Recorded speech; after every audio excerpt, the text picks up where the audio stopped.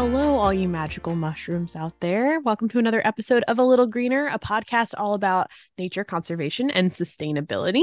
My name is Casey. I'm one of your hosts, and I'm joined by the equally magical Sarah. Hello, Sarah. Hello. I enjoy that, being magical. How are you today?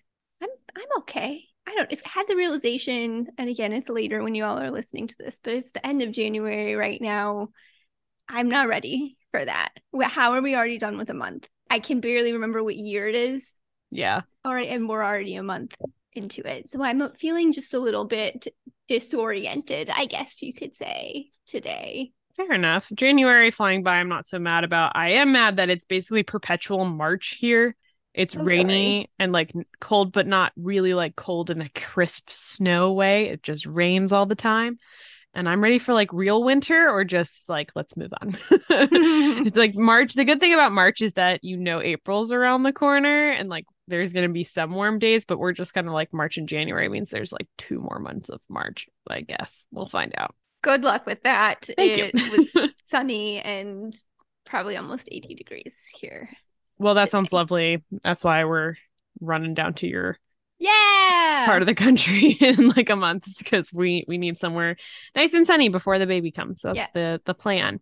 That'll be delightful for you all, and I am going to crash your party at some point to say hi. So. No, perfect. Crash away. All right, Casey.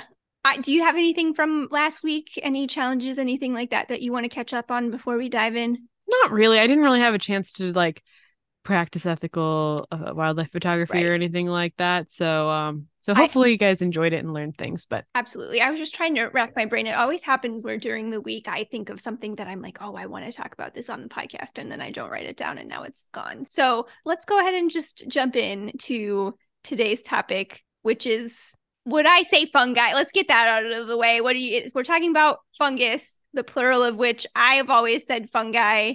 What do you say, Casey? I also say fungi, but when I traveled to Ireland, they have a bay of fungi, which is spelled the same way. And so I was like, Bay of Fungi. And they're like, no, it's fungi.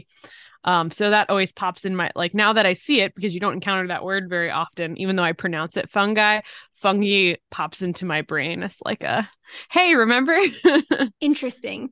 Yeah, I think fungi is very deeply embedded in me now. So until somebody tells me outright that I'm wrong, I'm gonna keep with fungi, but I think that it's one of those where multiple pronunciations are correct, and perhaps, but I've heard both. So I've heard fungi, obviously, fungi and fungi.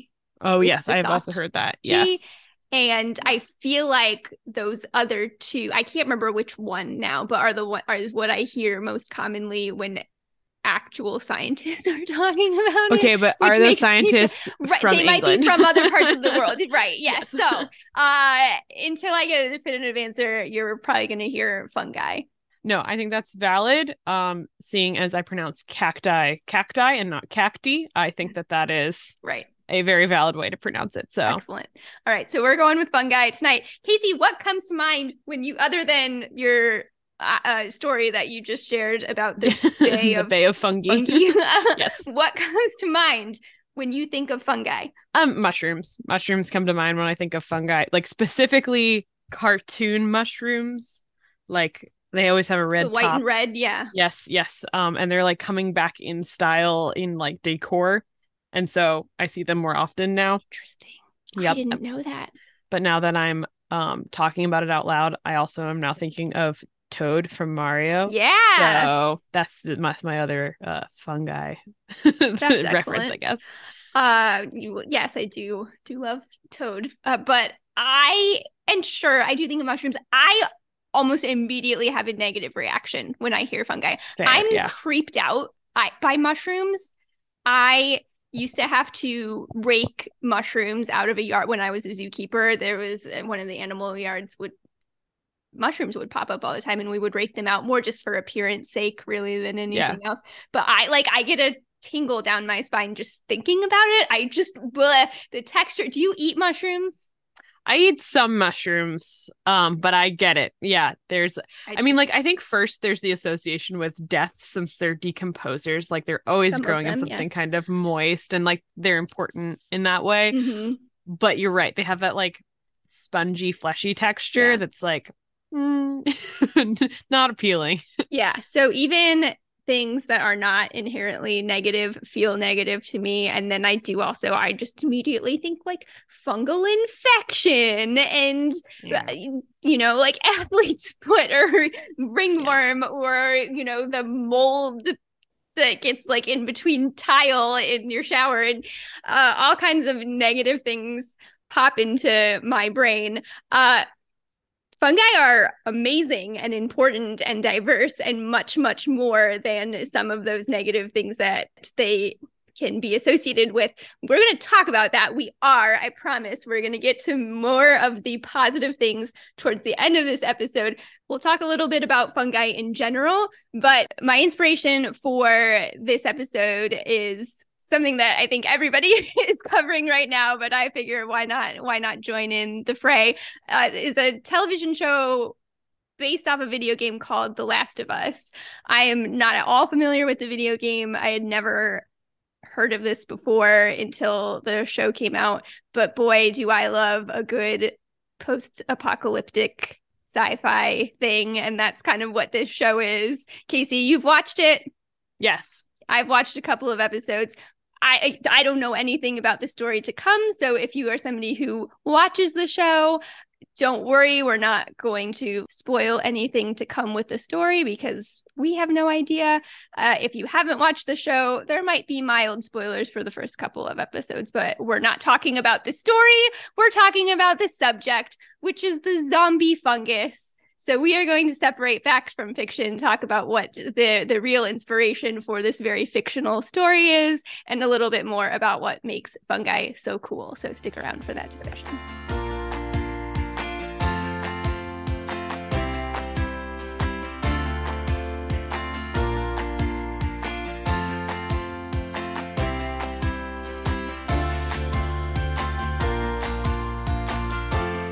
All right, welcome everybody to a fabulous discussion on fungi. Now, Casey, you said one of the things that first pops into your mind when you hear fungi is mushrooms, right? Yes. And I feel like that is probably true for most people. For most people, the word fungus probably equals mushroom in their minds. But a mushroom is actually just one small part of what a fungus is, and not all fungi have mushrooms. So the kingdom or domain, if you prefer, of fungi is very large. There's at least 144,000 named species so far, although of course numbers fluctuate depending on who you ask. Estimates for how many species of fungi there actually are in the millions, and that number of millions ranges very widely depending on who you talk to. But it is very large and diverse. Fungi can range from microscopic single-celled organisms, which is what yeasts are. So yeast is a fungus, to huge macroscopic multicellular organisms. In fact, they say that the largest single organism in the world is a fungus in Oregon that covers an area of about 3.5 square miles. And when you think about that, if you're imagining some giant field covered in mushrooms or something like that, that's not what we're talking about, because most of the fungus is typically going to be underground. Again, that mushroom that we see is just a small part of the organism. I would like to pause and say I was trying to Google to see if I could find a picture of this. And the first thing that pops up was that it is called the humongous fungus. Yes. Which I love. You can't really necessarily see what it looks like, but right, it's such a good word. And it is one of those things too where I say they say that this is the largest organism, because in my mind it's hard to believe. Almost, it's amazing to think about what these fungi can actually do. So the mushrooms that we see are just the quote unquote fruit, if we're sort of making this analogous to plants. They're actually called fruiting bodies of the fungus, and they release spores, which are sort of kind of equivalent to seeds that we might talk about in plants. reproduction in fungi is crazy. It can be sexual or asexual, usually dealing with spores. Yeah, I had a question. Yeah. Am I understanding that mushrooms are not like a sector of fungus, but a like body part of fungus? Yes. So it's not like, oh, cats are part of the animal kingdom. It's like some of us have arms, or in this case, some of us have reproductive parts of this particular type. Yes, Yeah. because, well, because if you think about it with all of the, I think if I'm understanding your question correctly, if you go back to the fact that fungi are so diverse in general and some of them are microscopic, well, a microscopic fungi isn't going to Single have, cell. Yeah. But interestingly, some of the microscopic fungi, there I have a little diagram of a bread mold there, Casey. You can see that even though they're microscopic, they're much, much smaller. That microscopic structure is kind of very similar to the mushroom. So yes, we call these things mushrooms. There are lots of different kinds of mushrooms, but it's just, and that's kind of the common term that we use for them. But it is important to know that beneath the surface of what we see from that mushroom, there's a whole other part to the organism. Does that make sense to that? Yes. So within the mushroom and kind of coming down from the mushroom are all of these little filaments called hyphae that basically come together and conglomerate underground into what's called a mycelium. And so there's all of this going on below the surface that are other parts of that mushroom. But okay, next question, and maybe you don't know this. If you like harvest the mushroom, for example, you're not killing the rest of the plant. It's just, or not plant, fungus. You're just taking away part of it. I don't believe so. I don't believe you would be. You might be removing a spore producing part. Element. Okay. Yes. So depending on spore release timing, they're fascinating. There's so much more because I want to focus on one certain type subset, of fungus. Yeah. There will be more to come on fungi. It is just fascinating. And every piece of what we're going to talk about tonight, I feel like is an episode in itself. But that's the gist on fungi in general. Huge range, very diverse, more than meets the eye, a lot going on beneath the surface. We'll come back around at the end to some of the roles and the different things that fungi do in the ecosystem as well. But now I want to kind of jump in to the inspiration for this episode and talk a little bit about The Last of Us and the zombie fungus. So if you are completely unfamiliar with what The Last of Us is, basically the premise is that a fungus has taken over. People have become infected by a strain of fungus that takes over their minds, makes them attack other people, turns you into weird looking creatures, and just continues to spread basically unchecked.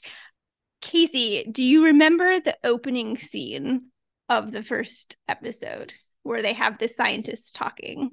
Yeah, it's like the 1960s. Mm-hmm. There's like two scientists and a talk show host, and like talk show host is a normal sort of like joking, congenial guy. And I know the one scientist that's talking about mushrooms is basically like, this is the scenario in which a fungi could cause a apocalypse. I don't know if he specifically is talking, I forget if he's specifically talking about like a zombie-like apocalypse or just like a wipe out the human race apocalypse. I think it's that, yeah. Yeah, but he's basically like very unflinching. He is not reading the audience. Like the talk show host is trying to like make light of it a little bit, and he's like, nope, and then we would just all die because there's nothing you could do about it. And you're like, whoa, bleak. And then they launch into present day. The other thing that was interesting about that opening scene too that I liked is they paint this picture of a fungus being able to take over people. Mm-hmm. And so they kind of start off talking about the real zombie fungus, and they talk about how there are fungi that can take over the mind of ants, basically. And then so they talk about that idea of it being able to jump to humans, pairing it with climate change. So they talk about how fungi can't survive in the temperature that human bodies are. And they're like, well, but what if It got a something, little say the warmer. Earth were to get a little bit warmer, causing them to evolve? So they kind of paint this picture of how this might actually be possible. How did you feel, or what did you think after watching that scene? Well, first I thought it was really well done because just even the introduction of like, but if the Earth got a little warmer, like we as the audience in 2023 are like, it has gotten warmer.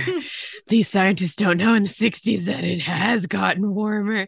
So I thought that was a really awesome narrative device. But I did know about the zombie fungus prior to The Last of Us. Do you remember when like they first showed video of that in a nature documentary? I don't remember when it actually happened, but I had certainly seen this video as well, and was aware of it prior to the show too. Yeah, I know that that's what the creator of The Last of Us like saw that really kicked off his thought on this, which is a brilliant inspiration because it is really one of those things that we think of as science fiction and yet is very much real in the insect kingdom versus the mammalian kingdom. Yeah. So for me, I had kind of a dual reaction to it where half of me was like, oh man, like that's so good. Like that's so good because they took two real things and kind of smashed them together to make you feel like, like this could happen. So yeah, I wasn't like shocked by the revelation that zombie fungus exists or anything like that, but I thought that the presentation of it in that sense was good. So there was a part of me that sort of had a gut instinct like, ooh, like that, how disturbing is that? But then like the other part of me, I'm no expert, I'm no pro obviously, but I know enough to know that just that one change of the earth warming a couple of degrees is not actually enough, spoiler alert, to like that in and of itself would not be enough to allow this particular fungus to infect us like that, which we'll talk about more too. So the other half of me was like, this is going to really freak some people out. Right. I feel like some people are actually going to be afraid that this is a legitimate concern that we should be fearful of. Maybe not exactly how the show carries it out, but that idea of a zombie fungus being able to infect us might actually be something that people are afraid of after watching this, which is probably exactly what they wanted. But it was a cool open, a cool introduction. Zombie fungus is a real thing, and in fact there are a lot of species of zombie fungi. There are at least 35 known species of Ophiocordyceps, and that is the species in the video from BBC's Planet Earth that has reportedly inspired The Last of Us video game creator to create the game. And so each of those different species of Ophiocordyceps will infect a different species of insect.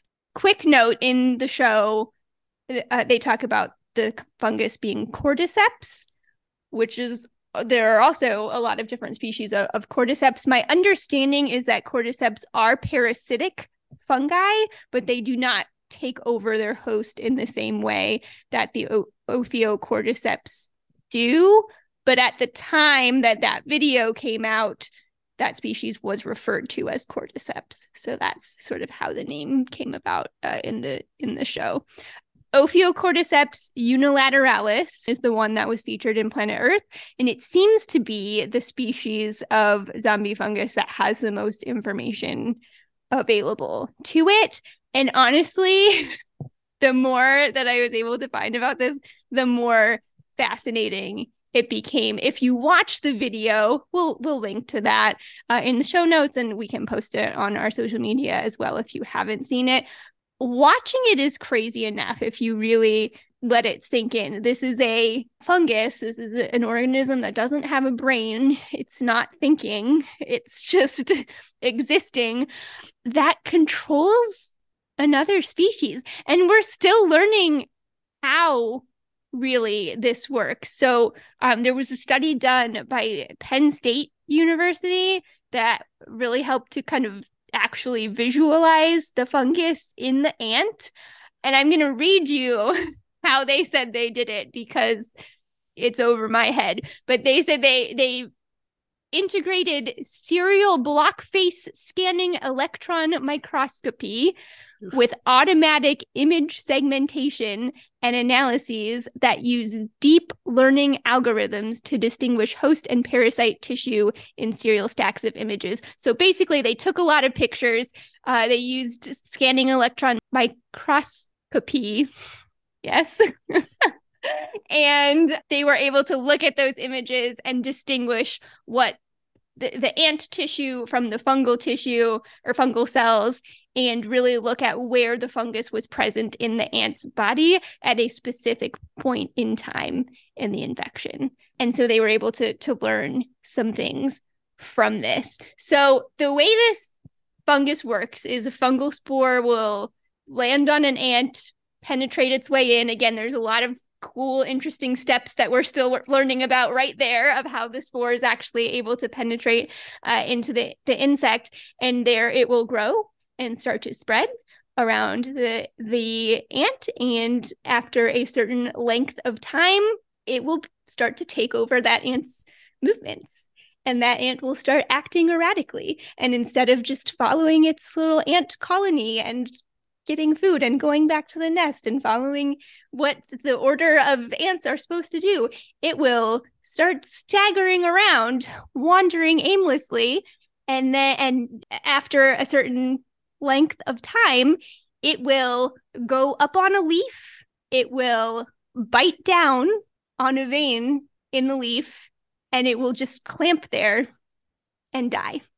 And after it dies, the fungal body, remember we talked about mushrooms being the sort of fruiting body, so a little stalk will shoot out of that ant's head, and spores eventually will come out of the end of that stalk and rain down on all of the other ants in the area and find more ants to turn into zombies.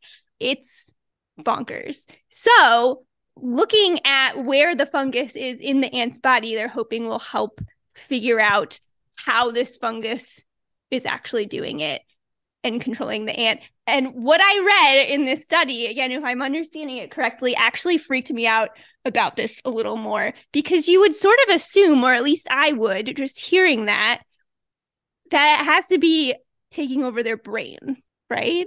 It does, yeah.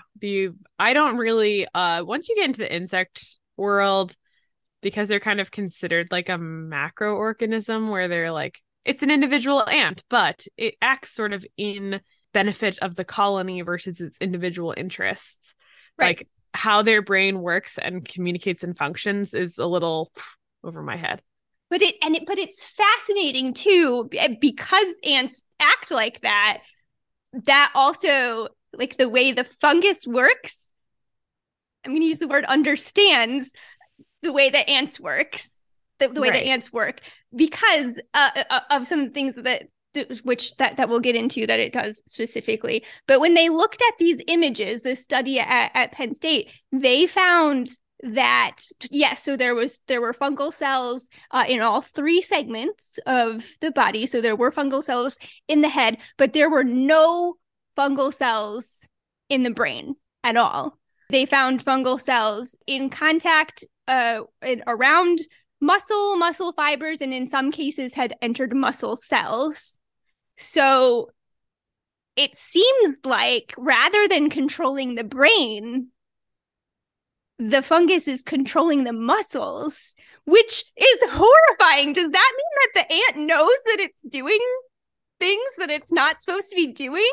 Well, I wonder if this has been disproven one way or another, that the ant recognizes that something is terribly wrong and would like to its behavioral response to that is get away from the other ants, because we can't spread it to everybody else, inadvertently spreading the spores. So that's very interesting. And I don't think so. I guess I can't say with 100% certainty that I know it's not impacting the brain in some way, that because I think that they think that the fungus is secreting something that's interfering with receptors. So perhaps there is it's interfering with the brain in that way and not just the muscle. So what I'm so freaked out about might not actually be true. I'll just put that out there. But what is interesting is because ants will do that. So if the colony of ants perceives a threat, if there's a sick ant, they will remove it from the colony. And so that's the fungus like will separate the ants from the colony, because if the ant just went back to the nest, the other ants would throw it out. The other ants, I think maybe even would kill it and throw it out, which would eliminate the problem. Right. And that fungus would not have a chance to reproduce if the other ants just killed it. So instead of doing that, it gets the ant away from the other ants so that it will not be killed. Again, I say that it's perhaps perhaps that's anthropomorphizing too much, but the effect of it is that this ant will not be killed and that this fungus will have a chance to keep growing in its live host until it is ready to reproduce. And that's when it will kill the ant. But also just other crazy things from other studies. There was a study, this I think was from over 10 years ago now, but looking at an ant population in Thailand. The study at Penn State used laboratory ants and samples. But there was a study looking at an ant population in Thailand that seemed to show that this sort of death bite that the ant would do on the leaf typically occurs around noon and at a given height of like about 25 centimeters or something like that.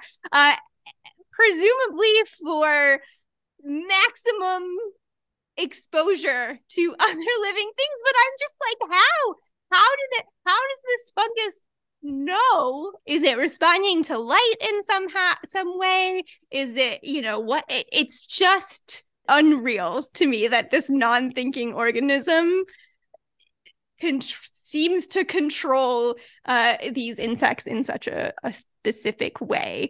So it was really interesting. And the whole like death bite thing that the ants will do on the leaves as well is really fascinating. These studies talk about how there's a lot of muscle atrophy after this bite too, which means that they cannot release. So they bite down and they cannot release their mouth parts because of this muscle atrophy. It just seems like a horrible way to go all the way around. Yeah. But extremely beneficial. Again, this fungus is acting as a parasite.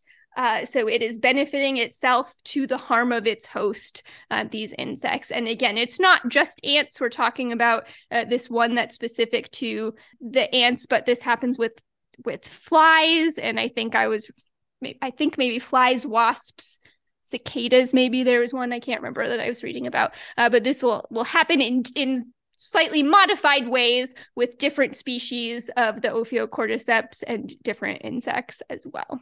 Oh, I didn't know that. I knew that like cordyceps was like species, like one species of Ophiocordyceps targets like one species of ant. Like not even like this can happen to all ants. It has to happen to like one type of ant. Yes, I think so. Although there was some other things that I was reading that seemed to suggest that maybe there was a little wiggle room in very similar species, but yeah, it's pretty specific. And the other ones I guess I would have to check and see if all of the others were Ophiocordyceps or not. But this does happen. Some form of this fungal takeover does happen with some other insect species in other ways too. Some of them are crazy. I want to say it's the cicada that like its whole like abdomen falls off at one point and then it's just like flying around releasing spores. No, it's crazy. No. Fungus, guys, I'm telling you. So doesn't sound fun to me. Extremely fascinating. So much more detail that scientists need to learn, and certainly that I'm curious to read about now after doing some preliminary research here. So that's a real thing. Zombie fungus. Could this happen to humans? No. No is the short and most direct answer, according to everything that I was reading. And again, this is very popular right now with this show coming out, which is very cool. I love that this is bringing some attention to a real natural phenomenon. But actual scientists that study fungi, that's what they say. Like, this is not going to happen. These species are so very specific. Our bodies, the systems in our body are very different and much more complex than in insects. So, and these fungi have been evolving alongside these insects for millions of years. So again, it would take more than just the earth warming and fungi being able to evolve to handle those temperatures to allow them to infect us. However, some other interesting things about fungi that came up in relation to that, there's just like a little nuggets of truth interspersed in the sci-fi, which I think makes for a good sci-fi. Yes. You know, as long as you are not going to delude yourself into thinking that it's real. But fungal infections can be tough to treat in people. There's not a large percentage of fungi that cause infections in us, but I mean, I mentioned athlete's foot. There's the ringworm is a fungal infection. You can get fungal infections in your lungs, although it's pretty rare unless you're otherwise immunocompromised. But they can be difficult to treat, especially as compared to, say, like bacterial infections, because fungi are more similar to us. They're a eukaryotic organism, like animals are, which means they have a nucleus and membrane-bound organelles, whereas bacteria do not. So it can be a little more challenging to come up with medicines that will target the fungus and not us. So again, in the show, in the second episode, they talk to a fungal expert, and they're asking her, like, what is, they're explaining the situation, and they're like, what do we do at like the very start of the outbreak? And she's like, there's nothing, like there's no medicine, you can't do it. Basically we have to destroy everything, which is a very extreme response. Yes, I did think that moment was slightly far-fetched. Just like they take advice from this one scientist who was like, gotta destroy everything. Mm-hmm. I will say, so I took a class on the apocalypse in college. No way. Yeah. That's the coolest thing I've ever heard. It was my senior seminar for my English major was a class on the apocalypse. What's up, Dr. Pelletier? He's not listening, but hey. And so we talked a decent amount about zombie apocalypse. This was like very much at the height of The Walking Dead being very popular. We watched 28 Days Later, which my brother-in-law argues is not a zombie movie. I argue it is. And one of the things that we covered in that, and this is going to be like a very boiled down sort of version because I don't remember all of our sources and stuff, but basically zombie apocalypse narratives and zombies have been around for a really long time. And the way that we explain how they happened has changed a little bit based on the anxieties of society. Interesting. The first zombie narratives are like magic based. Like it's a kind of necromancy witchcraft situation. And as time progressed, even that narrative got a little bit more racialized as there was some racial anxiety like voodoo and things like that. And so in our modern day, having something like a virus or a fungi much more jives with our society's anxieties about science and things that we perceive as real threats now manifested in the zombie narrative. That is so fascinating. Yeah, English majors have we have purpose. Yes, of course English majors have purpose, but that is so interesting. I'm so jealous that I didn't get to take that class, but also thanks for sharing. I mean, that it makes total sense. And again, I think plays into the whole why that opening scene works so well. They take another form of our anxiety and all of a sudden say like, oh, that climate change anxiety you have, now that is wrapped in this zombie apocalypse narrative. Like we're moving past the pandemic zombie apocalypse, which was The Walking Dead. We've now experienced pandemic and now we're moving into like a ramifications of climate change, natural world coming back to haunt us sort of situation. Yeah. So, fascinating. Yeah, a nice new development. Yeah.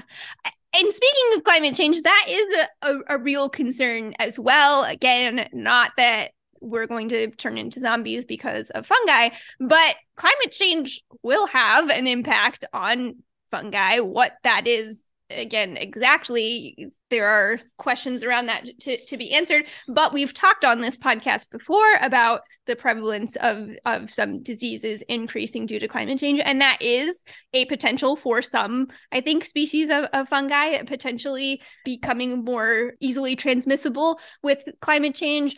But there could also be detrimental effects to very beneficial fungi as a result of climate change, which we'll touch on a little bit, but actually there's some that can get really complex too. So we may have to save some of that for another episode as well. I do want to talk about a couple of other quick things that the show might get right or wrong in relation to fungi. One is something that the show, at least the couple episodes that I've seen so far, has ignored so far. And I know that this is different in the video game. The video game does use spores. The show does not show the fungi spreading via spores at all. That is generally how fungi reproduce, whether it's sexually or asexually. But you can kind of see why that would not, you would probably have to suspend reality like a little bit too much.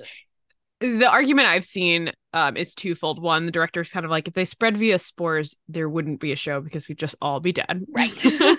In the game, I know that a lot of characters have to wear like oxygen masks. And the other argument that I saw is that Pedro Pascal is the main actor in this series, and he is also the Mandalorian, where he has to wear a mask the entire time. And so they were like, why would you pay Pedro Pascal to hide his face again for this series? Why don't we just let him, you know, be his normal acting self? So that's the sort of argument that I've seen. I mean, they said at least for, you know, the season 1, so it's possible that they'll have some sort of like evolution. But yes, they have mentioned spores in one of the episodes. But yes, it makes sense to me to not use that. But I mention it here just because I think it is important to note, like, we're inhaling fungal spores all the time. Yes, all the time. They're everywhere.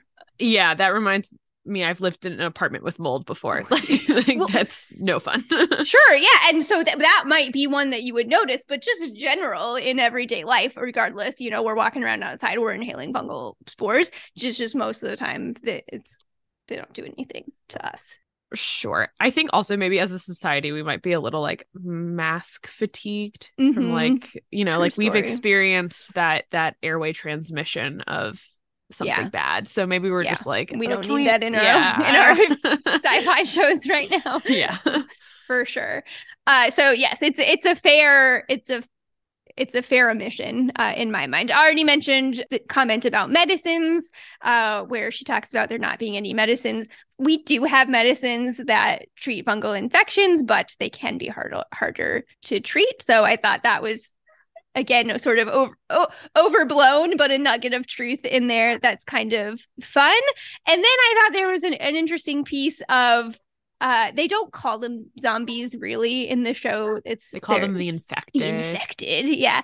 And they kind of introduce this idea that the infected are connected via growth underground. They basically talk about hyphae and the mycelium without mentioning either of them by name, but they do bring in this idea that there's a lot of fungus that we don't see that's below the ground. So I kind of liked that they brought that in as well. Yeah, I mean, that theory is really interesting because it's related to kind of how trees work too. So there's some theories about like how trees use fungi to communicate. So that is a cool like nugget of truth mixed into a not realistic execution of that truth. Yeah, and hang on to that too, that mention of plants, because we'll come back to that in just a moment.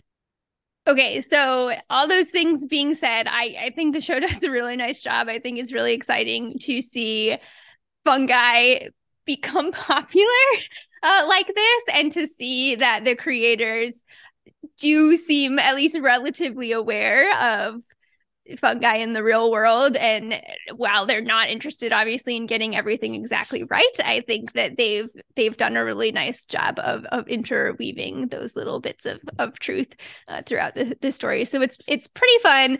And I think it's important for us with all that to talk about why fungi are so important and why we should care about them. And you mentioned one of the things that I think is really important that maybe a lot of people aren't aware of is the relationship that fungi have with plants. So Casey, as a plant person, how familiar are you with this plant fungus relationship? A little bit.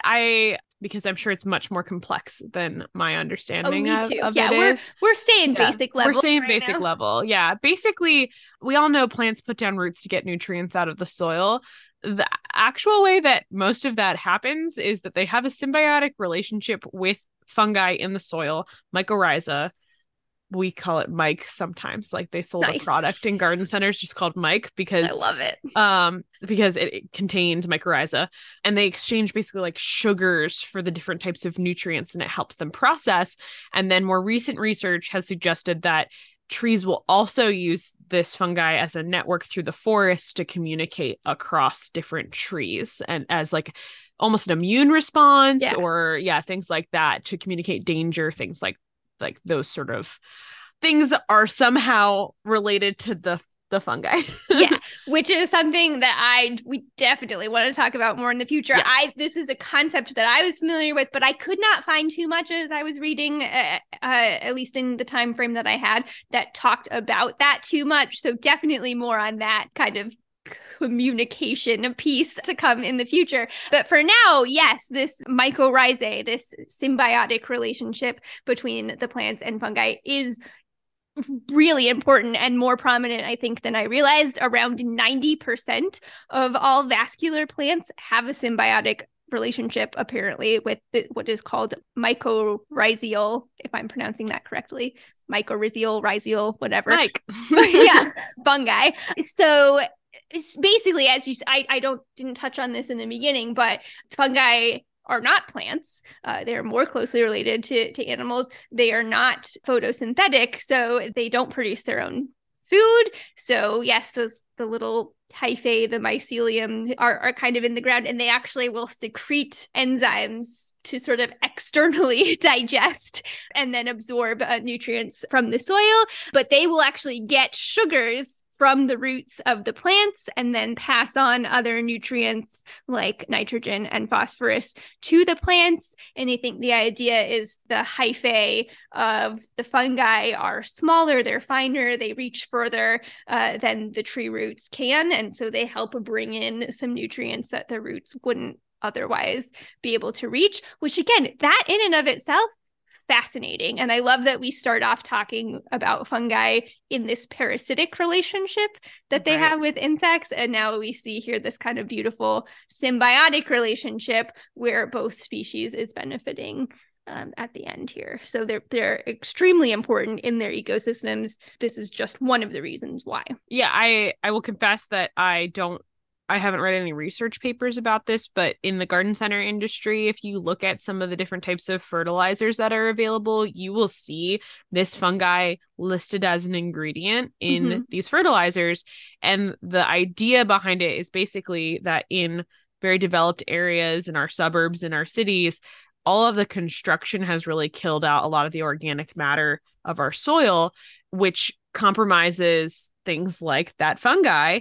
And so when you plant a new tree in the ground, for example, that tree might not have as high a chance of success as it would in natural soils because the mike isn't around as much. So by adding that in the fertilizer, and they'll have like lots of different species of it in the fertilizer, the idea is that it can help build that root system to more effectively take up nutrients. Yeah. So like you're adding nutrients to the soil, but you're actually also adding something that helps them take up the nutrients. Yeah. So again, not sure all the research, but that is the idea behind those sort of products. So if you see that, that's what you're seeing. Yeah. So I think that's just a fascinating thing and shows why we should all be more aware about the fungi around us. Other things, of course, we eat fungi. I don't, but people do. people people eat mushrooms, and some mushrooms are very valuable, and people get very obsessed with their mushrooms. But also, baker's yeast, that's a fungus. Brewer's yeast. If you've ever taken penicillin, you can thank fungus for that. You mentioned earlier in the show, Casey, that there's a group of fungi that are decomposers. So that's another extremely important role that these organisms will play in their environment, breaking down nutrients, returning good things to the soil, again, helping out all the other life around it. And even zombie fungi, even though as horrible as it sounds, they play an important role in the ecosystem as well.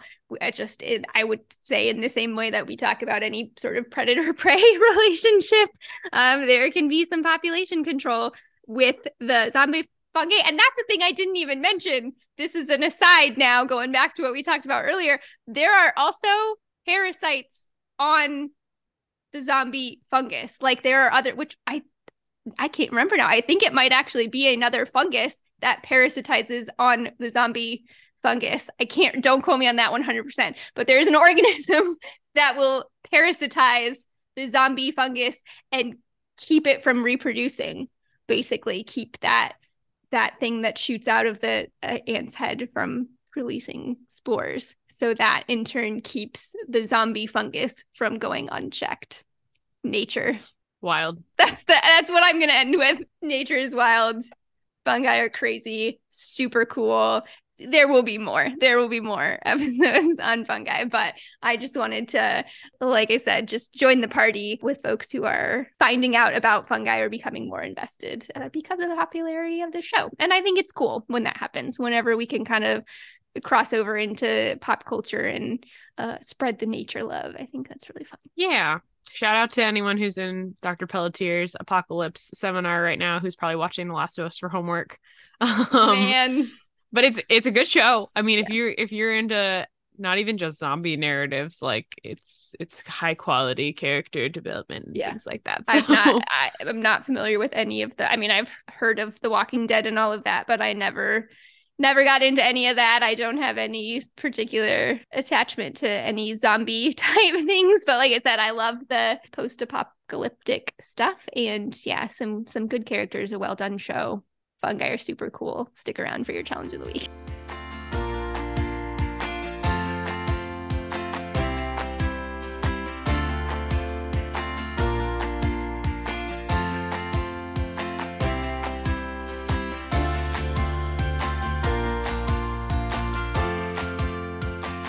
All right. Thanks for listening, everyone. I hope you enjoyed in some way that discussion on fungi. Zombie fungus is a creepy thing to think about, but also just very, very cool when you start to think about all of the minutiae of how it works. And so much more to the world of fungi than the zombie fungus. So if that is your starting point, we hope that this episode made you kind of open your eyes to beyond the zombie fungus. We'll talk more about fungi in the future. And your challenge for the week is hopefully going to help broaden your horizons with fungi a little bit more. And it's quite simple. It's just to go find a fungus. And cleaning your bathroom does not count. That is I was not, gonna say, yeah, no. My goal is not to find it in my fridge. But yeah, no. Yeah, that's another good. Yeah, chores. Fungus related to chores does not count.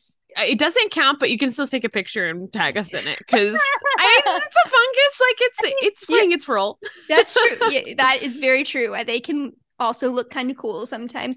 But I would say go outside and find a fungus if you can. Obviously, this is going to be maybe dependent on where you are and the current weather and all of that fun stuff. So if you can't actually go out and find a fungus of your own, get on iNaturalist. You can search just fungus. Like you can put that in and it will pull up sightings around you, and they do just look really cool. I didn't even mention lichens tonight, which is a relationship between fungi and algae, and some of those are beautiful. they're gorgeous. I mean, some of the mushrooms that you see are beautiful. So explore some fungus on iNaturalist. And again, you can look at just the sightings around your location as well to see what fungus is around you. But if you can, if you're in a place where the weather allows for you to go outside and walk around